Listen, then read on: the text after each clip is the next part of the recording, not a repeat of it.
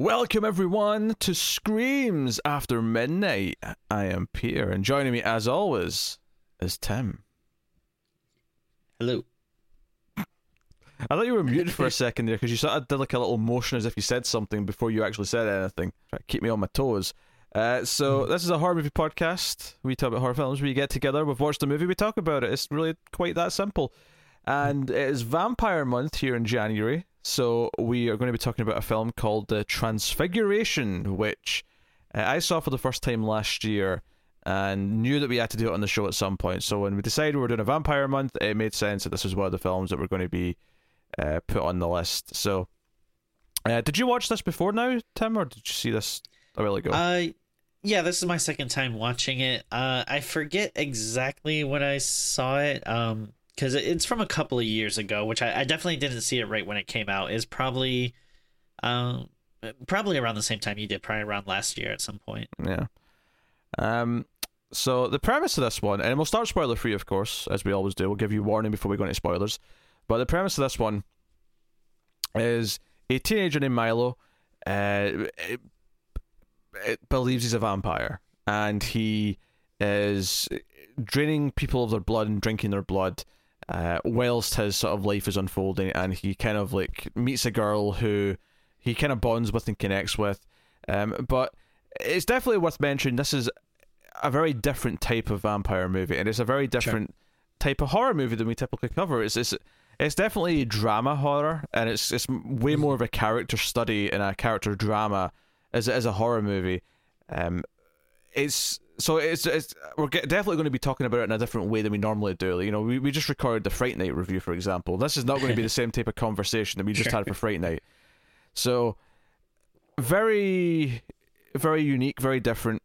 It's definitely got that kind of that indie movie sheen to it, where it's like we're going to do this, great little character study and make us all feel very tense, very emotional, do all these little different things. And it's not a cheery experience, I'll say that much. It is not a cheery film.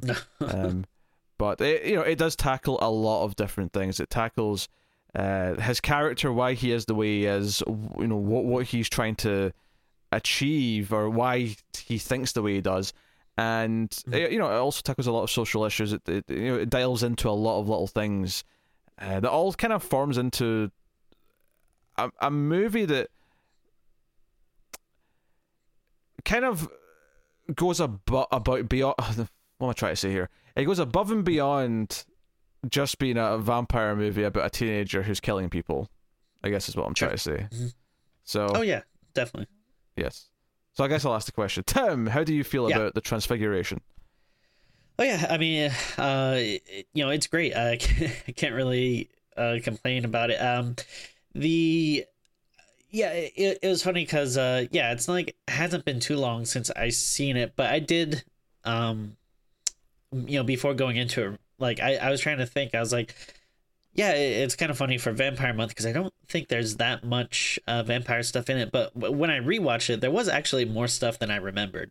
I was actually a little surprised by that. Like again, it's not like a full on vampire horror movie in the way that you would expect. It's not like people are getting killed and having their blood sucked every 5 minutes, so it's definitely not like that. But there's more of a horror aspect than I remembered from the first time I watched it. But it's a very indie movie, in the way it sucks you in, and the characters are very compelling. The performances are great. Like I love Milo.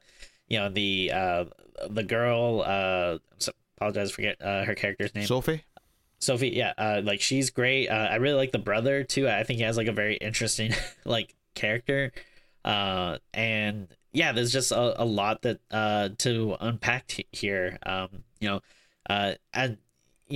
you said, it's definitely more on the drama horror side, but the horror elements that are there are really good. And then the other stuff is very thoughtful and compelling as well. I probably do have like a few nitpicks like here and there. Like I do think it does like some indie tropes that I'm kind of like, all right, I don't think like we need, like, I don't know, there's just something about like indie movies where I just feel like every character like pauses for like 5 minutes before they like say anything. It always like kind of gets me. But I mean, I think it's like very like very very small minor complaints to what is like a really really good thought provoking intense kind of movie.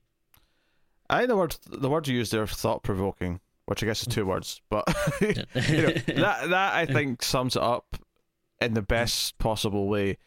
I loved this when I saw it last year. It surprised me. I didn't know what I was getting into. I'd heard like a loose recommendation. I don't know if it was from a podcast or something, but I'd heard the Transfiguration is worth watching, and I was blown away by what it was. I think right away it has this kind of like stark, handheld, fly in the wall kind of filmmaking style, particularly during the horror sequences, that make it feel very visceral and make it feel very kind of almost too real in some ways, despite the fact that what's happening is kind of fantastical in a sense. But ultimately, like, as a character journey that kind of explores why he has these urges and why he's doing what he's doing. And he's a character, and you're probably thinking, we mentioned that he thinks he's a vampire. It's not so much that he actually is a real vampire or that real vampires even exist in this world, but he does love vampire movies, so the subject does come up very frequently. But it's more about, like, what does that say about him and how he views himself, how he views the world. One of the things that the camera does a lot in this movie that I noticed it the first time, but I was really, obviously, second time watch here, hadn't even been that long since my first watch, so I was really taking in some of these details a little bit more, is so often when he's walking around the city or going home or wherever, like, the camera does a lot of wide shots. There's a lot of wide handheld shots of him just, like, in his world and showing the world around him.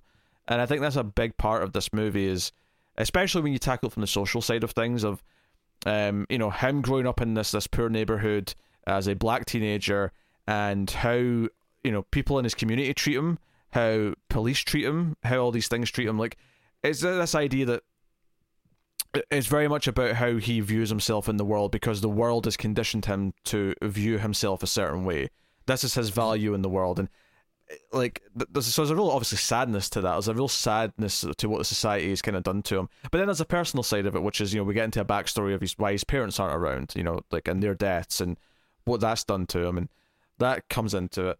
So I think the character drama is wonderful, but ultimately, like, does it work on a scene to scene entertainment or a drama level? It absolutely does, because I get so invested in the relationship of Milo and Sophie, and all of their kind of awkward, like, back and forth, and like the genuine sweet moments between them, and worried that she's going to find out what he does, or worried that he's going to screw it up by doing something sinister or weird, or dare I say, even just being worried that he's going to kill her at some point, which is something that definitely crosses your mind at several moments throughout the movie, and you really don't want it. You want this to be the happy ending, and for him to go out and move on and find that happy life. So, like, the vampire thing works as a metaphor. It works.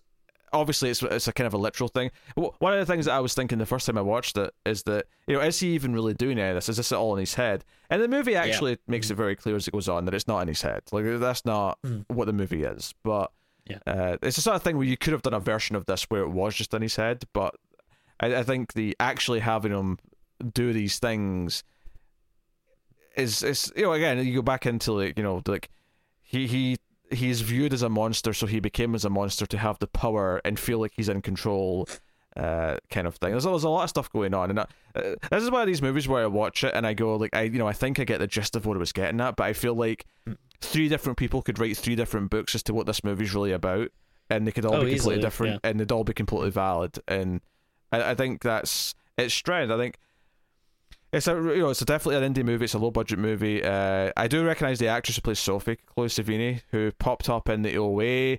She was in a couple other things recently. She's one of these actors who all of a sudden in the last like 5 years is popped up in like probably a bunch of stuff. Sorry, Chloe Levine, not Levine. no E at the end. But she was. How do you go?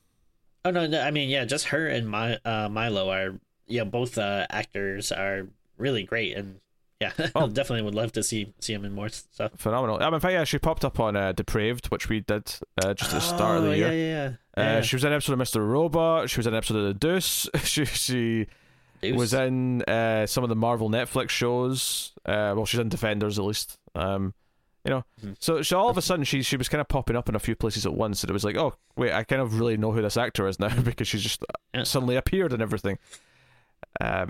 She loves the pop up. She loves to pop up, yes. But yeah, both of them are very, very good, and it's, I think it's very low budget, and there's so many movies that we talk about now where you can feel the budget, and you can feel you're just constantly reminded of how cheap something is. And when I watched this movie, it not once in the entire thing did it even pop into my mind I'm watching something that has no money, because first of all, they shoot in real locations, so there's everything looks like it feels like the real world. That's number one. And then number two, the writing is actually telling a compelling story that has layers to it. So it doesn't have that, the characters are trying to like stall for time, or it doesn't feel like they're trying to like, I don't know, pretend to have a plot. Like, on you go. Like, this is like kind of what makes me angry, because I assume there was like very little budget probably, for this, and it looks like really really good. So it kind of makes me mad whenever you watch like some VOD horror movie and there's like this just really ugly like digital kind of look to it, where it's like, no, like you can make movies on the cheap that still like actually look like a movie. Yeah, it just kind of accentuates the idea that the skill behind the camera is a reason why so many movies suck. Like it's why I never like when someone tries to remember, like, defend a movie like the we don't like, or even just in general when I see it online, and they'll say, well, you have to give it a break because it's very low budget, and I'm like, shit, Halloween was low budget and it's like a masterpiece. Don't give me this. Like, I get that people are struggling and they're starting out and they're trying to do their best, but I think Michael O'Shea, who wrote and directed this, I think it's a great movie. It looks good, performance is good, the script is strong. I can't recommend this one enough, to be honest. Don't get me wrong. If you're looking for like a traditional horror movie, okay, it's not going to fill that void for you. It's just not that type of movie. But if you want something with a bit more nuance, with a bit of weight to it, a character story that has horror in it, and the horror comes from not only kind of the vampire stuff that's being kind of enacted in the film, but also just the sadness of where this character is and what's got him there is very horrific. And when you stop and think about it, it's kind of that sort of subtle, like, real world horror kind of stuff.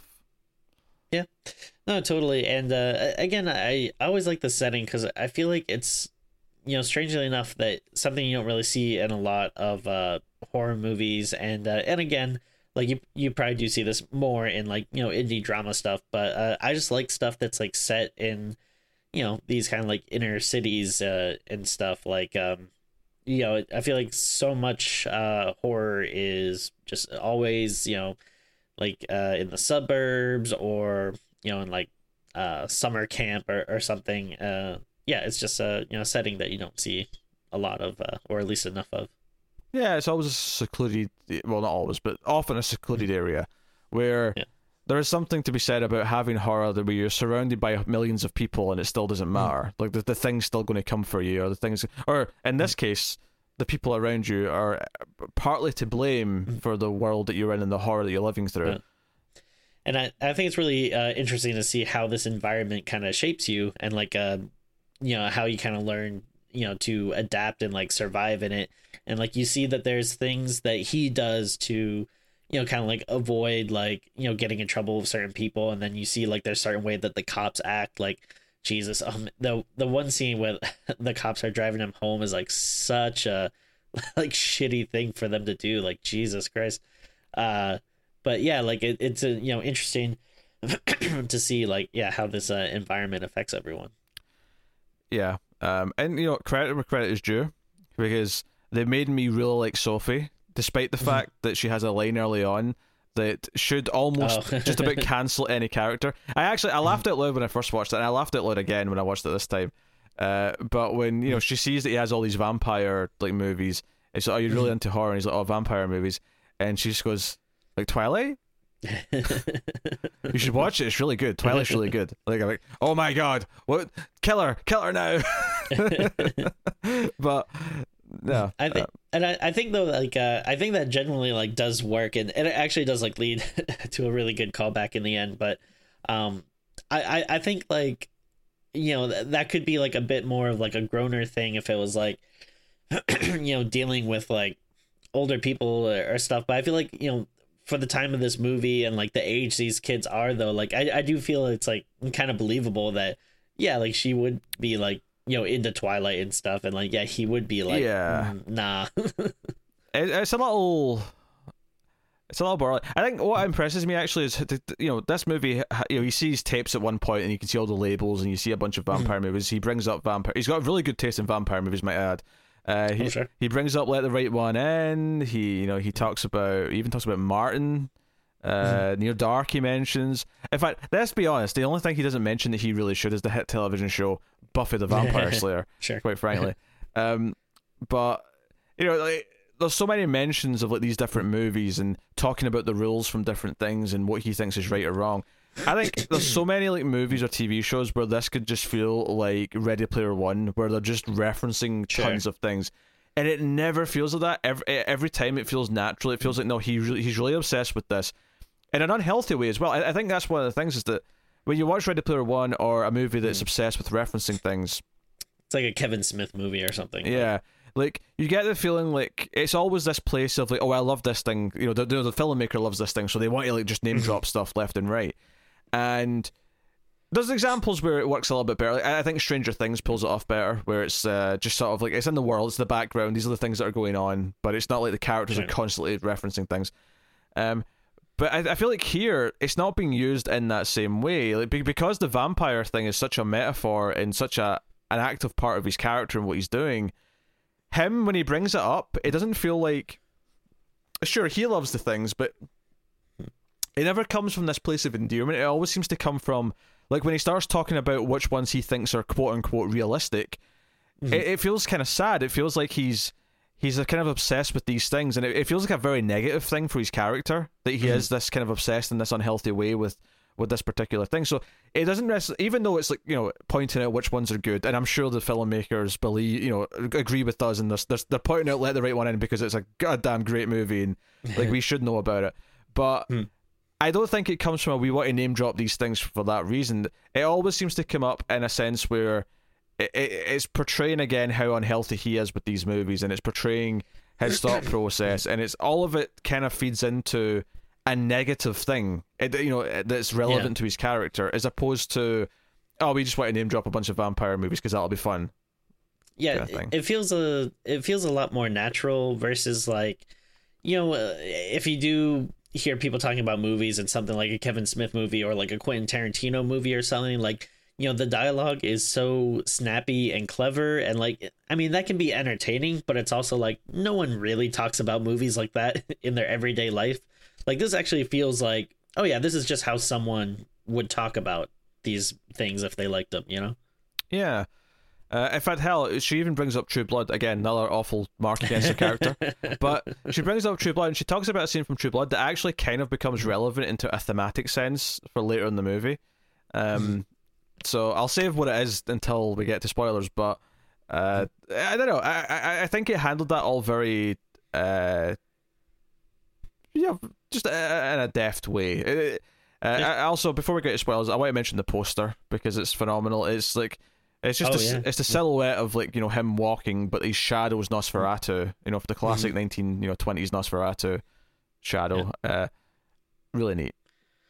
Yeah, and like even when like they show like snippets of like movies and stuff, there's a lot I didn't even like recognize. That I think like at the end of the movie, I was like looking at the, you know, like they were listing like, oh, you know, this clip from this thing, and I was like, wow, like yeah, some of these like were beyond me.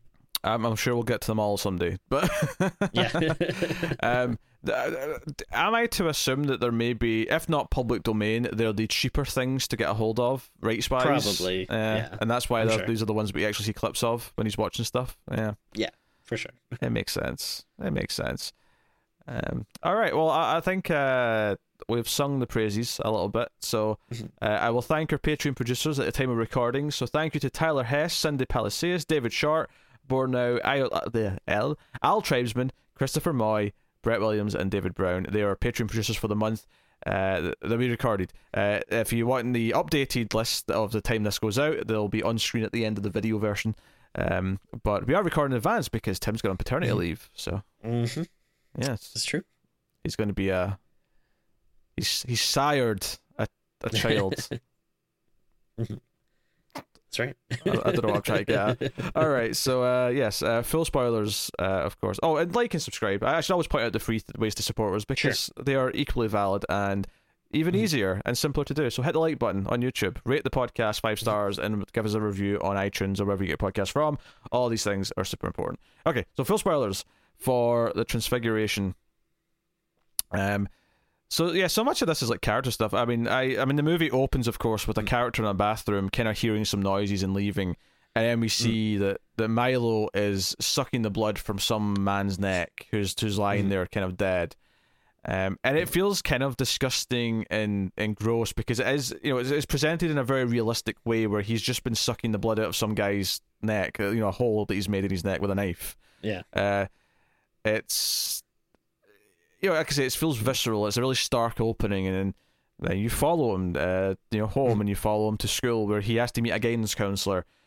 Which does, I mean, I'd forgotten about this, but the guidance counselor does make a point of asking, are you thinking about hurting animals? Which maybe suggests that he was actually doing this to animals first. Like, he did escalate to people. That makes sense, yeah. At some point along the way.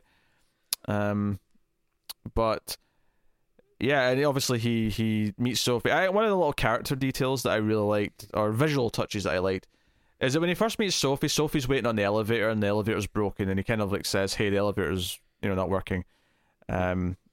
And she goes into the stairwell, and she's got bags, and she looks up, and I love when she yells up for help because she needs help carrying the bags. Like, her hair's basically covering most of her face. It's kind of like it's showing where she is, like, as a character right now as well. Because I think one of the big things that I felt as watching this, especially the second time, is that they're actually both in a place where they're kind of undead, right? To go with the metaphor of the vampire here.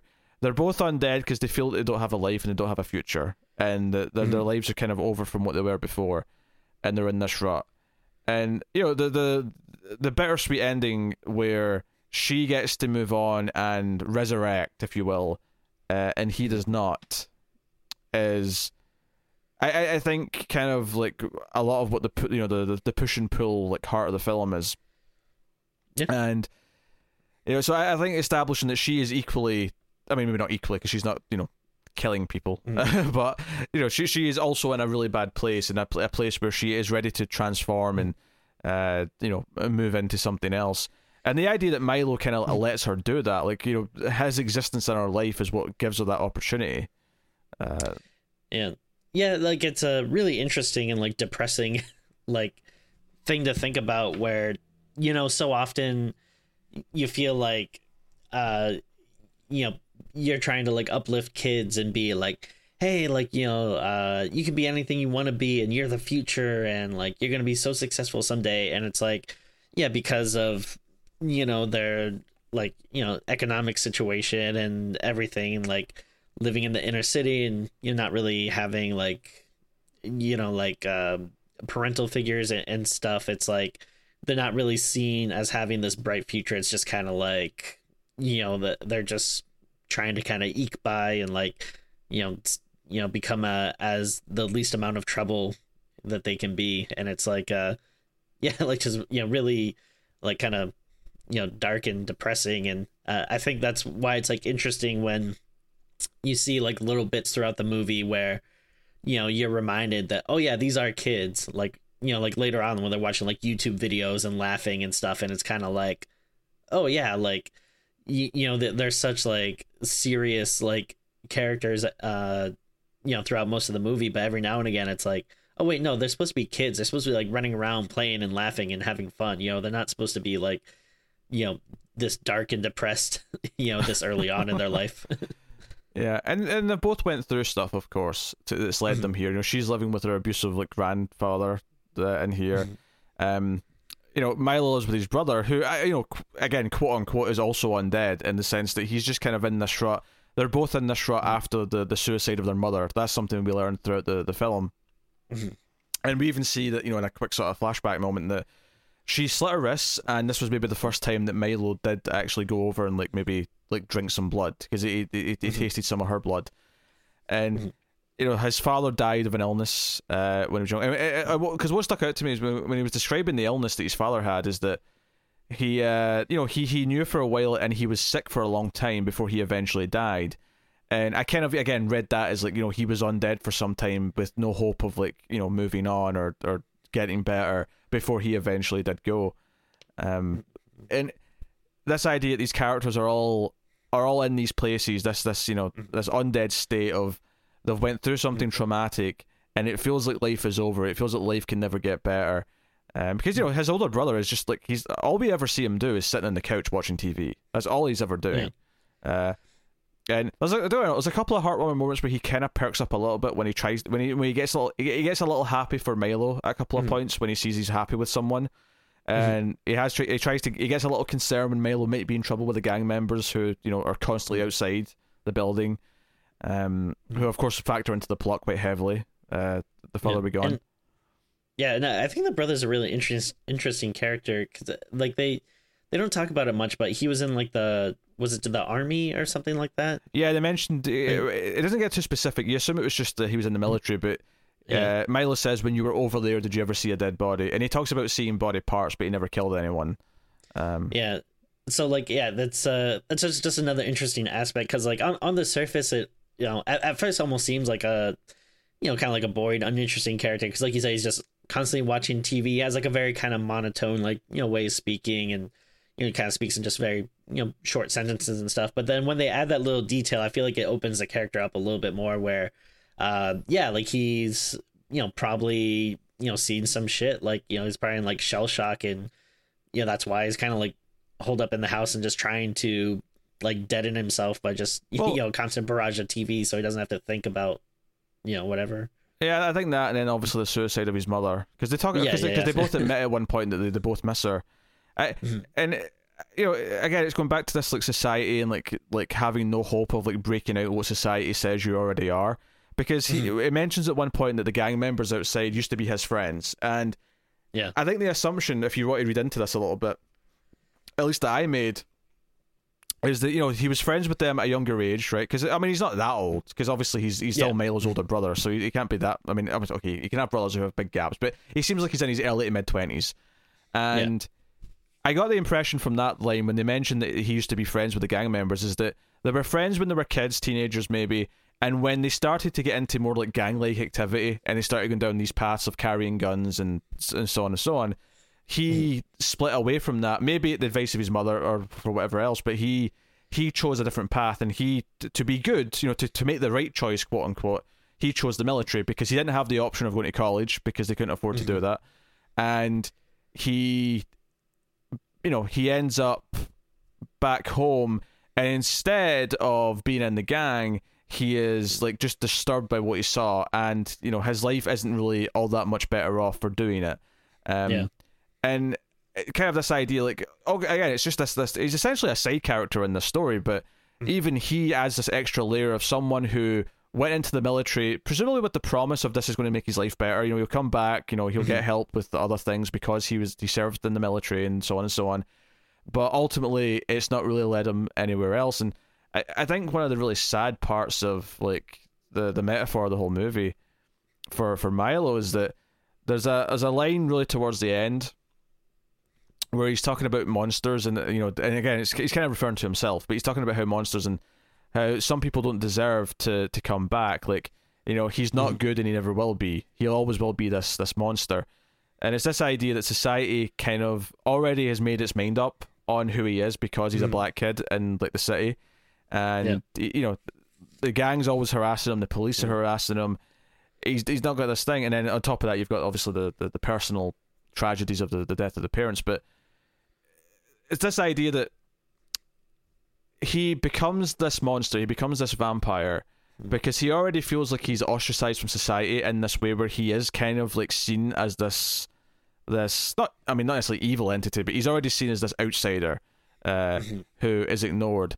And I think there's almost like a power fantasy almost in that by becoming this monster, this vampire, he's taking control. Now he's the one who's doing the stalking. He's the one who's preying upon the weak and the innocent and so on. And obviously he's literally doing this, so you can't necessarily forgive him for the fact that he's killing people throughout the movie, or the fact that he literally kills a child at one point, and probably one of the most tensest, like most extreme horror scenes of the whole movie. And the sad part of the ending is, which there's a lot of talk throughout the film, and I, instead of going through an order, I'm kind of jumping around just to fit my theme here. But he, like, it's brought up repeatedly that he doesn't think a vampire can kill themselves, and it's just not possible. It's against the rules or something. And this is what I was talking about earlier, where Sophie brings up an example from True Blood. She talks about the vampire that made Eric, I believe was what she said, was so guilty about what they'd done that they just sat on the roof and waited for sunrise until they died.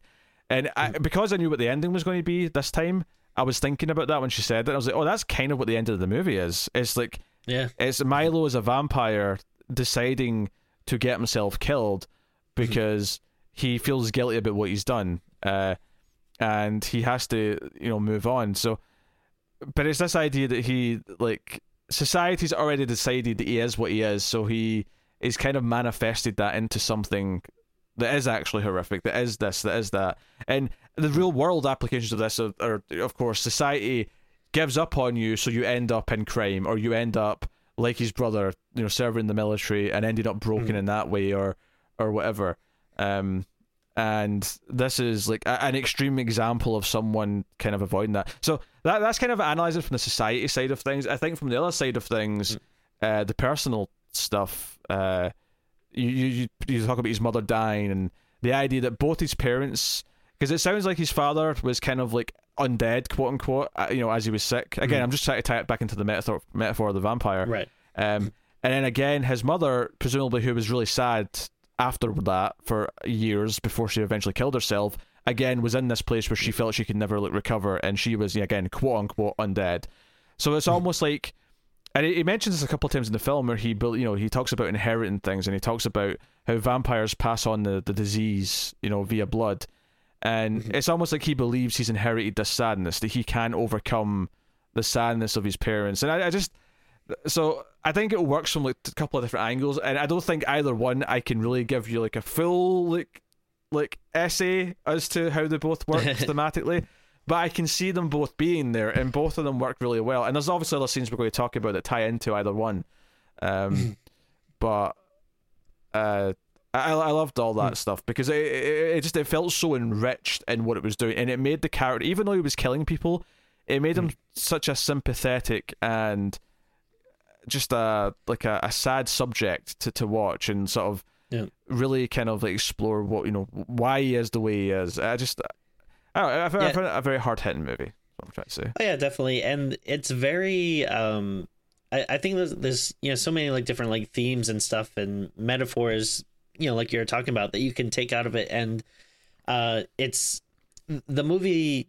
I don't know, just does such a like fantastic way of portraying them. It almost like seems easy, because it's like nothing is ever like there's so much that you can get out of it, but nothing is ever like stated, like like the stuff that you're talking about, like it's not like like they hit you over the head with it, like, see, this is why he's acting this way, or like they're not constantly bringing up the parents or everything. It's just like everything is just there enough to like really really get you the sense of like this life and everything that they're doing and why they're acting this way. But it's just really masterfully done, the way it like conveys that information.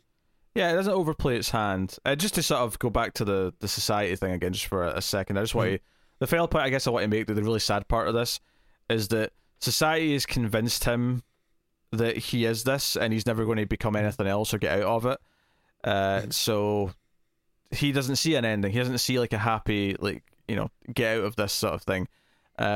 He doesn't see a possibility of him ever being anything other than this monster. And when he realizes that he is a monster, you know, he feels guilty, he wants to atone. And I think the idea that he's tempted to kill Sophie is what kind of ultimately is the wake-up call for him. Because it's notable that he stops killing for a bit. He like forgets to go out and kill. He forgets because he's got like a calendar. He keeps track of when he's supposed to go out and feed, quote unquote. And he kind of forgets because she's this positive influence on him. Yeah, and it's interesting too that like that can kind of, you can relay that to the kind of like vampire stuff he likes. Like I mean, you know, given his taste and everything, I don't think he would like Twilight anyway. But like, you know, the idea of maybe these more positive, you know, vampire things where they're more like these kind of like romantic heroes and stuff, like, you know, that's, you know, he can't see himself as that. He can only see himself as, you know, like the more villainous, monstrous versions, you know, with in the media that he consumes and whatnot. Yeah. So I think all that stuff is absolutely wonderful. I mean, there's obviously some key scenes we have to like talk about.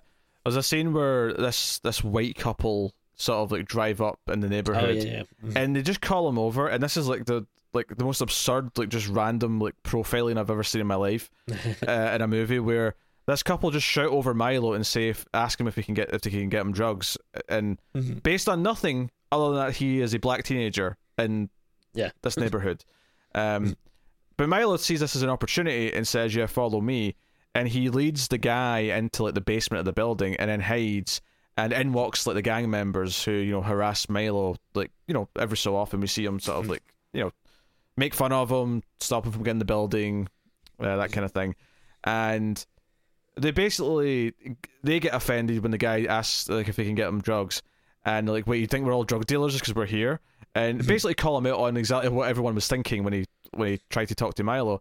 But it escalates when he kind of jokingly gives a younger gang member a gun and says, "Hey, why don't you shoot him?"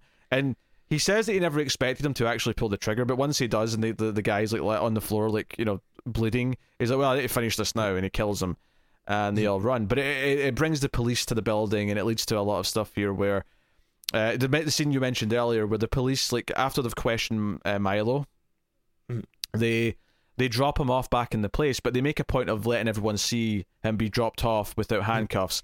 And one of them even shouts out, "Oh, you know, stay safe, Milo. See you later, buddy," as if they're being friendly. The whole idea being that they want everyone to think that he snitched, to, you know, give him hell, basically. Yeah, it's like, it's kind of like a subtle thing, because like at first I don't exactly get what they're doing, but then once you see that they're like, "Yeah, drop him off here," like right in front of the gang members, like, oh shit, it's like such a like, heinous, like, you know, like evil thing to do. And again, it's like, one of those more like, you know, messed up, like, kind of societal things where, like, you know, the cops aren't treating him like a human or like a kid or whatever. Like, they don't care about the consequences. They're just looking, you know, to get, you know, what they need from him, and it's really messed up. Yeah, it's horrific. And, you know, this is actually one of the times where his brother gets openly concerned. He's like, you know, if they think you snitched, I can't protect you from them. You know that, right? And he gets very concerned and makes it very clear. It's one of the few times that I remember him getting off the couch, because he comes into the room to like really make his point against him. This is, you know, this is all happening, and then you also have, I mean, this leads to the ending, of course, as well, because we see that every time Milo kills someone, he like, you know, steals whatever they've got in their wallet. If they have any valuables on them, he'll take them. So he's got like a little bag of like all this stuff he's collected, and he gives a lot of the stolen stuff to the lead gang member, and basically gets him arrested for the murder of not only the guy in the building that he did kill, but the family that Milo killed across town. And this is kind of his suicide play, because this is what, as he's narrating, he's talking about how, you know, but a vampire can't kill himself, but he can maybe like arrange for his death. You know, he can set something up so that he can die. And basically knowing full well that this gang member will know exactly, you know, how he was framed once he realizes what the evidence is. and there'll be a retaliation. And sure enough, we see Milo get shot down at the end of the film, and it's really sad because we get this montage of like him being like, taken to the coroner, and the autopsy, then in the coffin and being buried, and it's all playing out as Sophie has her kind of happy ending where she's like off to her cousins in a different state, and all the rest of it. So. Yeah, and it's it's really sad, and because they kind of had a falling out for a bit, Milo and Sophie, when she discovered like his journals, but then like this ending kind of seems like they're coming together again, and then like she doesn't even like really realize what happened to him at first. she's about to leave, go on with her better life, and she's like trying to call him, and not I think just phone's going to like voicemail or whatever. It's really sad and touching. Yeah, I mean their story, because we can't obviously go back and talk about this because they've got a lot of stuff. They because they get really close to the point where she ends up staying with them because their grandfather's so abusive, and they have this really blossoming relationship where they're really happy. It's kind of weird actually because they're teenagers essentially living together, and she actually finds all of his weird diaries and like rules and stuff when he's like out like paying bills. It's a really weird like grown up relationship for a couple of teenagers. And we didn't even mention that she does self-harm. We see her like cutting her wrists early on, and it's right after she's been like having like I actually thought she was getting paid at first. I don't know if she actually was. It might have just been more of a not a self-pity thing, but like she's here with like a group of guys like out in like a field, and they're taking turns with her. And there's this kind of sympathy, and I wonder if you can maybe like correlate this and say her putting herself like in this position is kind of similar to his vampire thing. This is kind of how she's like putting herself in this place that society expects her to be in. Sure. You can say like society expects him to be a criminal and it expects her to be a whore, kind of thing. That's kind of like what the movie's maybe drawing allusions to. But they both deserve better. They both deserve to have more than that. They both deserve to be other things and people that they want to be. And ultimately Milo gives her all of the money that he's got and says, "Don't tell anyone you've got it, just go." And she wants him to come too, and you want him to go with her. You want him to have his fresh start and like get out of this life. And maybe you can almost you almost respect him a little bit for knowing that he has this like thirst to kill, and he wants to like stop himself. But it's really sad because then you look at it from all the all the metaphorical context and the social context, and it's like, no, this is really sad. This is someone who doesn't see a future for himself, so he's accepting that he's going to die young. He's accepting this in a really sad way. It's hard hitting, but she gets scared when she finds all that stuff for a little bit. But there's a lot of sweet moments. There's a moment where the brother Lewis like talks to her and says, you really like him, and she sort of smiles and says yes, and it's a really genuine moment that adds a lot of heart to the film, I thought. Yeah, no, totally. Yeah, like it's kind of weird because like you said, it is kind of like a very weirdly like adult relationship where like they're living together and he's going out and like like paying bills and like doing laundry and stuff. But then every now and again though, like you do get like the kind of like little glimpses of like how they should be though, where they do seem more kid-like and they're kind of like giggling and stuff, and like well she's giggling. Notably when they're watching the dumb YouTube video, she's laughing hysterically. He's sitting there looking like he wants to murder everyone. Which, I mean, the video looked very unfunny to me, so I think I'm on his side with this particular. Oh yeah, I mean, I don't really understand the appeal of it, but I mean, again, like I'm sure that is something that like a kid that age would probably laugh at and think is funny, and I don't know, it is kind of like a weird relationship where it does seem like she wants to get him into like these more, I don't know, like lighter, less intense things, but he is just like, very hard for him to stray away from his like, like the brooding horror of the stuff he likes. Yeah. Which is, hey, totally fine, but yeah, he takes her to the movies to see the original Nosferatu. And she says, "I like the music, but I like Twilight more." I think was the review she gave when they left the theater. But No, they have. There's a lot of scenes with them, particularly in the sort of the first half to the middle of the film, where they're, they'll be talking about the vampire rules and stuff, and like his philosophy and talking about them. It really shines a light. I think, especially on a repeat viewing, when I know where it's going and kind of what the movie ultimately is saying, that you kind of notice like how he discusses them, how he sees them, how he talks about them. And yeah, she is constantly trying to like say, hey, look at this more lighthearted thing. She buys him Twilight the book, which, as you mentioned, has a great payoff at the end, because he leaves her a note with the money that says, I read Twilight, it really sucks. Like, especially it's so funny, like his because he's kind of doing like a voiceover narration when she's reading the letter, and it's just like his delivery of it is so great. It's kind of like, I guess in general he kind of has like a deadpan way of talking, but like yeah, when he says that at the end, it makes me laugh.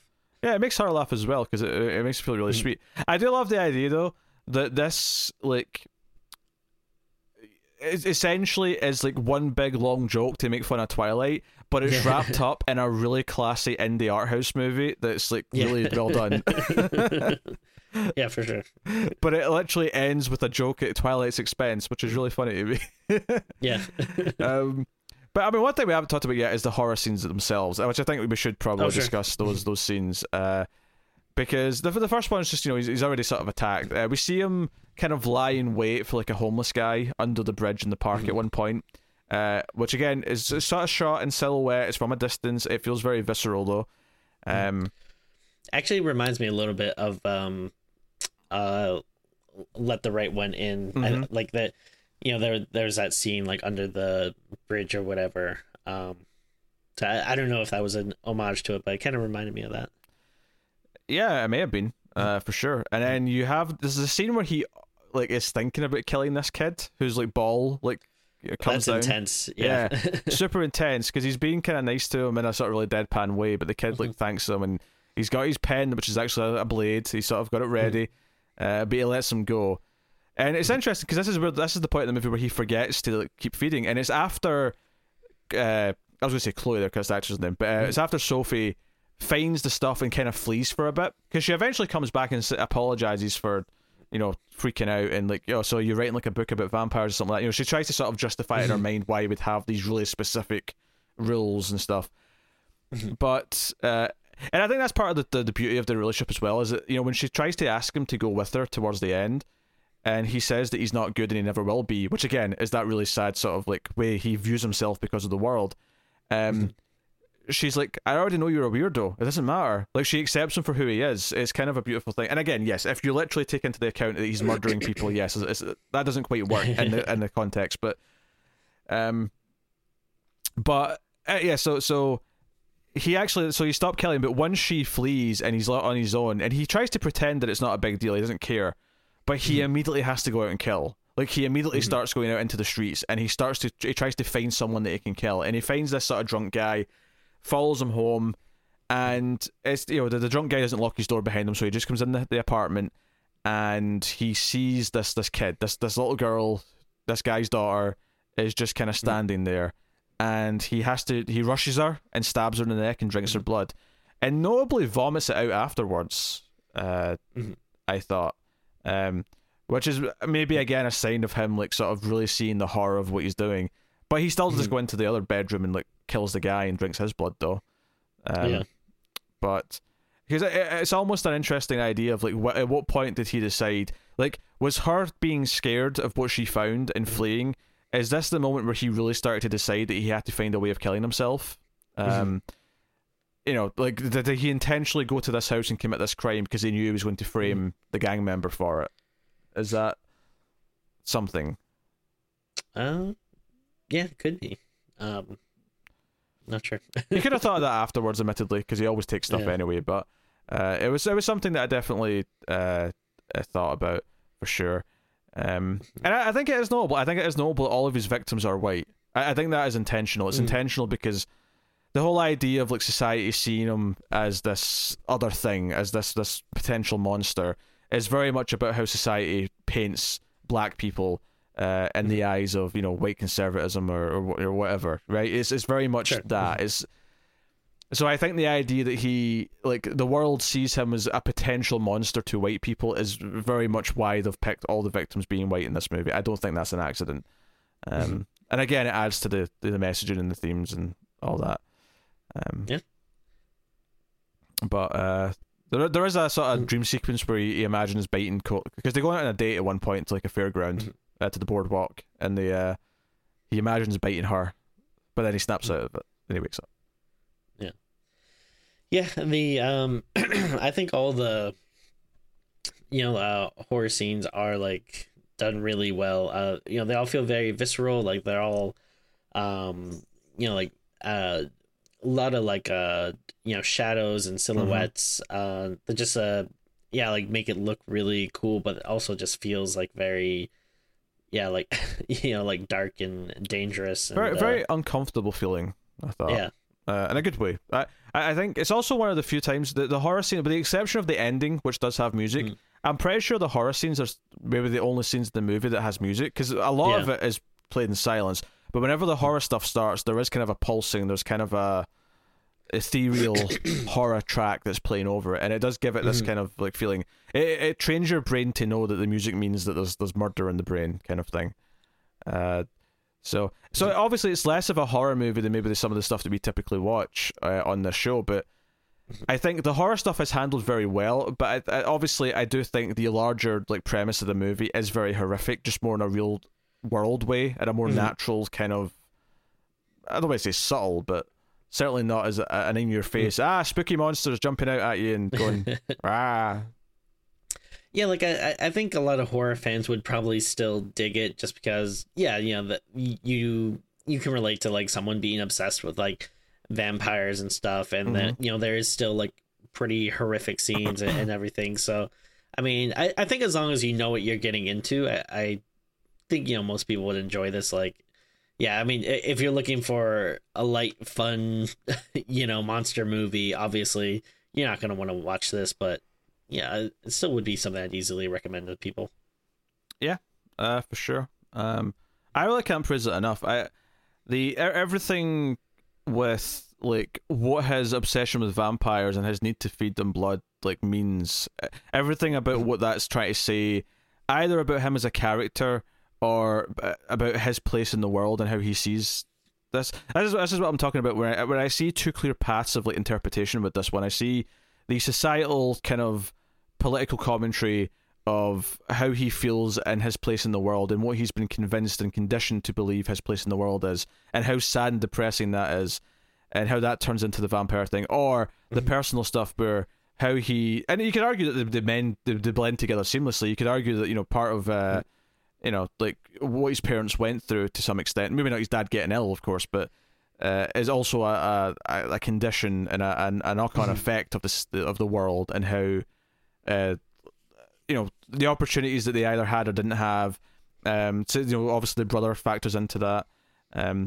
But at its core, I also think the movie is about all these people who are in this rut.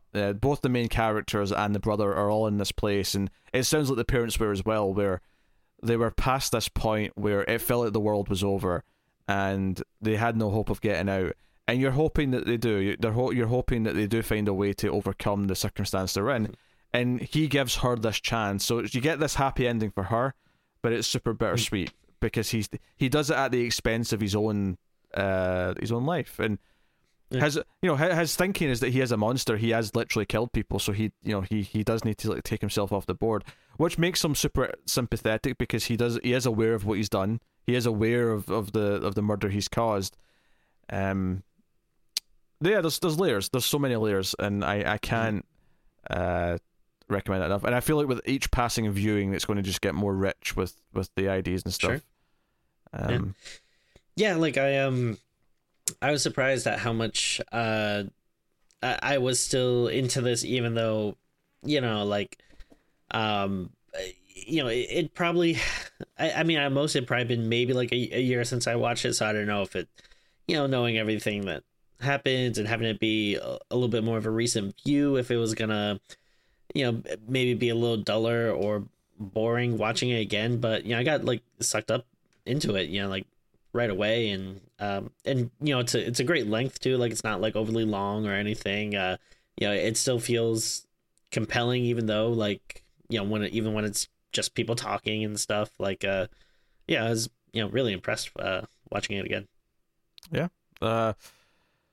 No, it's wonderful. It's massively directed, I think, because I think the second that first scene, as soon as it starts, you feel kind of like on edge. So it immediately gets the feeling across, and it never lets up throughout. It knows exactly how to handle each scene.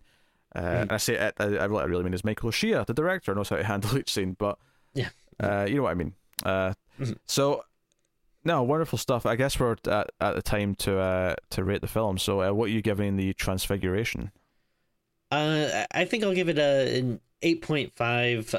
I mean, you know, everything we just discussed, like, you know, it's really great. I mean, it has captivating characters, has good horror elements. It's, you know, really interesting. And again, there's just a lot of stuff to think about and unpack. And, you know, it's a movie that stays with you for sure. And yeah, and performances are great. It really isn't anything, you know, too bad that I can think of. I mean, could even maybe get bumped up a little bit, maybe upon further viewings. But yeah, I think right now it's 8.5 for me.